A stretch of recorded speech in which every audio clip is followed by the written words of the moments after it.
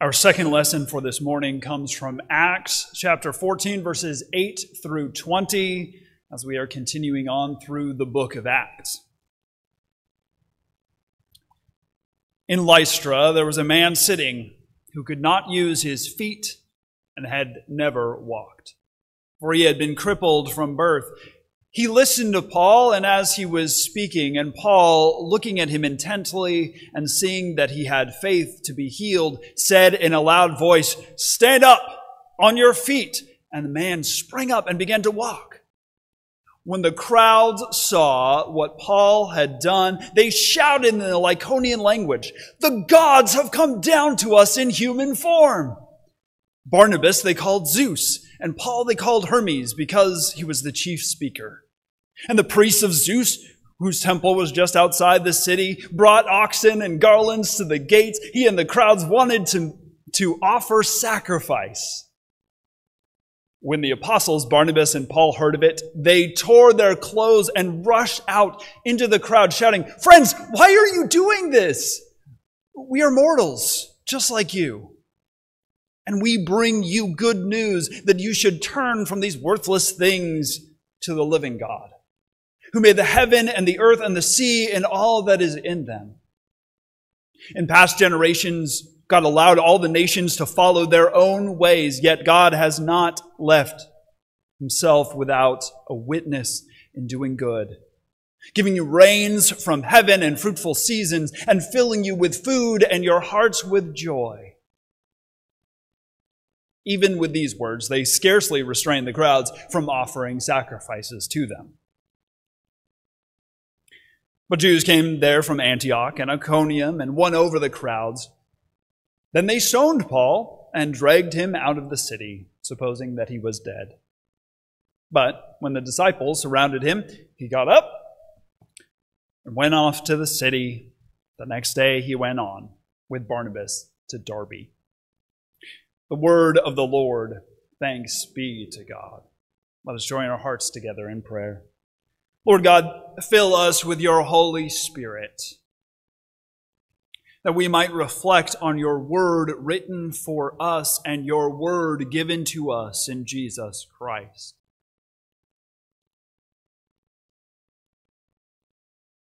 We thank you for your Spirit that speaks sometimes louder than we can. Help us not to drown out the voice of your Spirit, whether with my words or with all of our thoughts.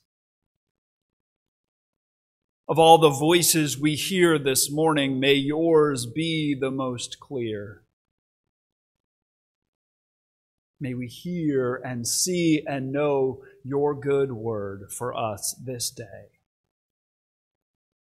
Bless the words of my mouth and the meditations of all of our hearts. May they be acceptable in your sight, our rock and our Redeemer. Amen.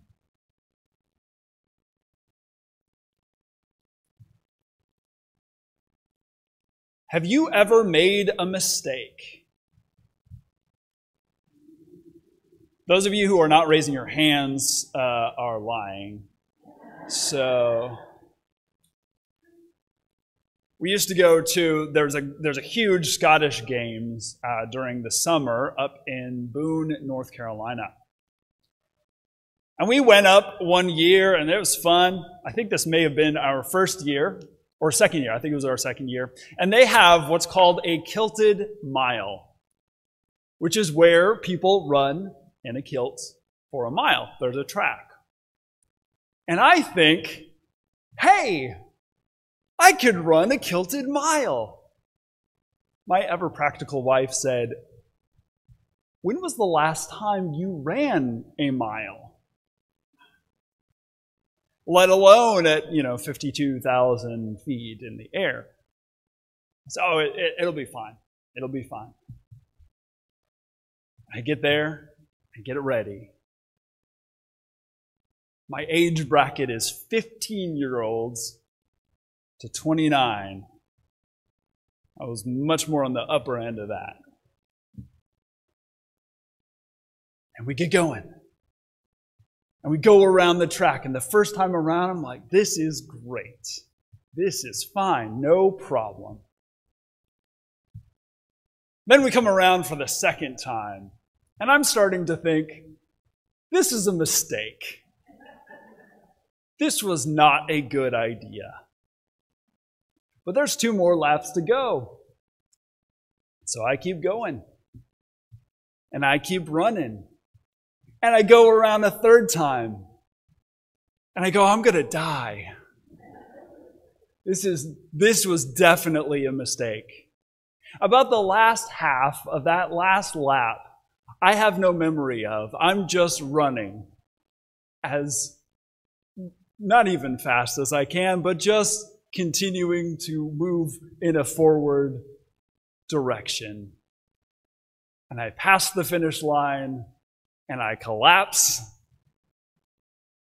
And I don't remember the next hour or so. It was not a great plan. It was a bit of a mistake. Well, I worked hard that next year, and I ran several miles. And the next year, I competed once again in the Kilted Mile. I was hoping I was just right in the 30 to 60-year-old, because that'd do me pretty well, but there weren't enough, and so it was still against 15-year-olds. And I got 3rd place. There weren't a whole lot of people running, but I got 3rd place. Mistakes are good because they help us to learn and to grow. Today, from the book of Acts, we have a story about a pretty big mistake. In case you didn't quite catch it, Paul and Barnabas go to proclaim Jesus as the Messiah of the living God, and it ends with the people worshiping Zeus. It's not exactly what they were hoping for. So we may remember that the last time we saw Paul and Barnabas, they had had enough. They were proclaiming in the synagogues to their siblings within the Jewish tradition and getting all sorts of opposition. And so Paul and Barnabas said, you know what? Other people are talking to our siblings in the Jewish tradition. We're going to go to the Gentiles, the people who are not Jewish. We're going to go and proclaim the gospel to them because the gospel belongs to them as well. And so they decide that's their new mission. So they've started this mission. And they go to Lystra and they say, we're going to proclaim Jesus, the Messiah. They're used to speaking to Jewish people. They were used to talking to people to whom, when they said Messiah, they knew what they were talking about. When they said that word to their Jewish siblings, they would understand, oh, you mean the prophet after the image of Moses. The one about whom Isaiah spoke. The anointed one of God, the descendant of David, who is to be the righteous one. The Son of Man. The servant.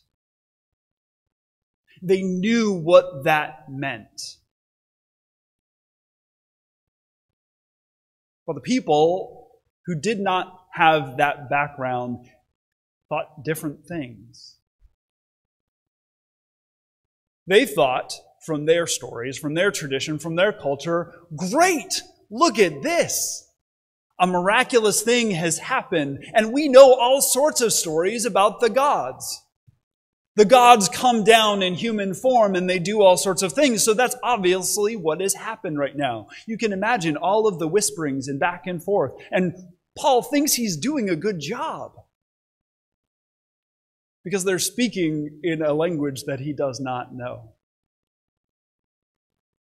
And they figure it out. They say, oh great, look, Barnabas must be Zeus. He's pretty quiet. He's there in the background, and And this Paul guy, he will not shut up. So he's obviously Hermes. And they start talking about this, and they're really excited, and news gets out to the temple of Zeus. And the priests are all excited. Great, a manifestation of Zeus has come. Let's make a sacrifice. This is like a once-in-a-lifetime opportunity. It's about that time when Paul and Barnabas realize what is going on. They made a pretty big mistake.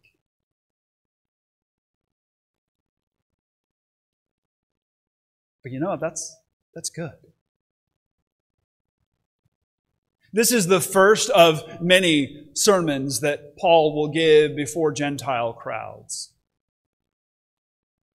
And he will learn quite a bit from this experience. But not only Paul will learn from this experience, but we, who have inherited this Christian tradition, learn quite a bit from this experience. Think about this. We talk a lot about the incarnation of Jesus Christ, don't we? The opening of John's Gospel, the Word was in the beginning with God and became flesh and lived among us. We have from Philippians 2 that Jesus did not see equality with God as something to be exploited, but emptied himself and took the form of a servant. It's part of how we understand who Jesus is, that Jesus is the manifestation, the enfleshed, incarnational image of the living God. This is not something that we would understand, maybe,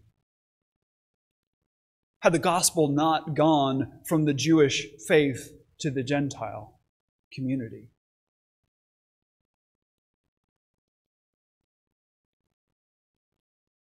Our understanding of who Christ is yes, Messiah.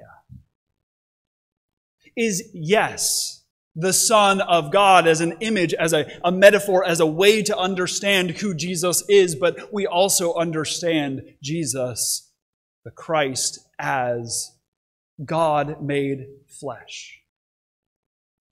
God's very being in human form, living a human life, and unlike all of those stories about Zeus, and let's just be honest, all the stories are Zeus gets kind of horny and comes down and becomes a human and does bad things. And then there are like demigods running around. This Jesus comes down and does not act like the way we might expect some divine being to act, but acts like a servant.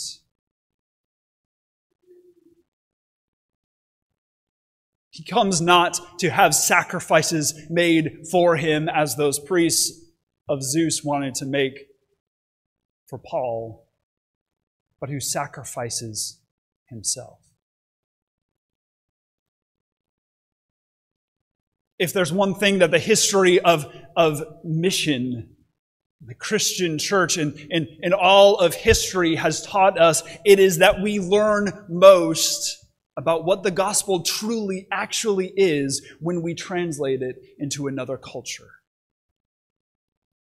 When we try to tell somebody else who doesn't have the same assumptions and the same background and the same culture as us, what does it mean that Jesus has come? Sometimes we find things that we are bringing with the gospel that are not as necessary. Sometimes we get to say the same person of Jesus Christ in a new light, from a new direction. As the gospel moves from culture to culture, from history to history, and is seen and understood from a new perspective, we see who God is from a different perspective. And we know more fully what the gospel truly is. This is always our job, to translate the gospel. to show forth the gospel and tell it to people who have not heard it before, or maybe have not heard it from us before.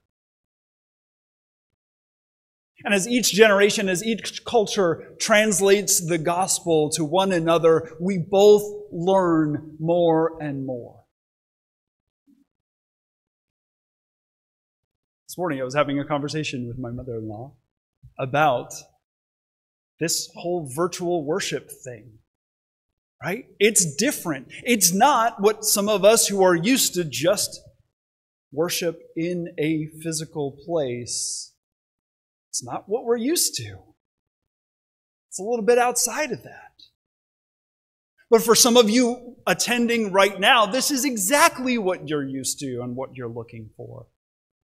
Maybe this is providing for you a connection with this church that you can't attend. There are ways that we can understand what the gospel is because we are translating it into a new medium. It's messy. We're figuring some things out. We're figuring out how this all works. But in the messiness, in the translation, in the trying to figure out what is God doing, what is the Holy Spirit doing here and now, we learn more and more about what the Holy Spirit is doing now. If there's anything I want you to take away from this examination of the book of Acts, it's not about us trying to figure out what it is and where to go and what to do next. We have a part to do, yes. But it's seeing, what is the Holy Spirit doing? Where is God at work? Where is God already doing things? Where has God spoken to the Gentile people, telling stories of a God made flesh so that when the people of Lystra hear about Jesus, they can understand about who Jesus is? Where is God already at work?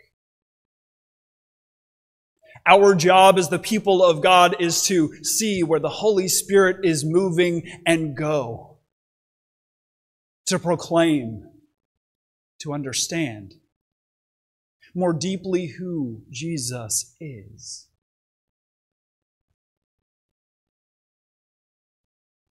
And so we go.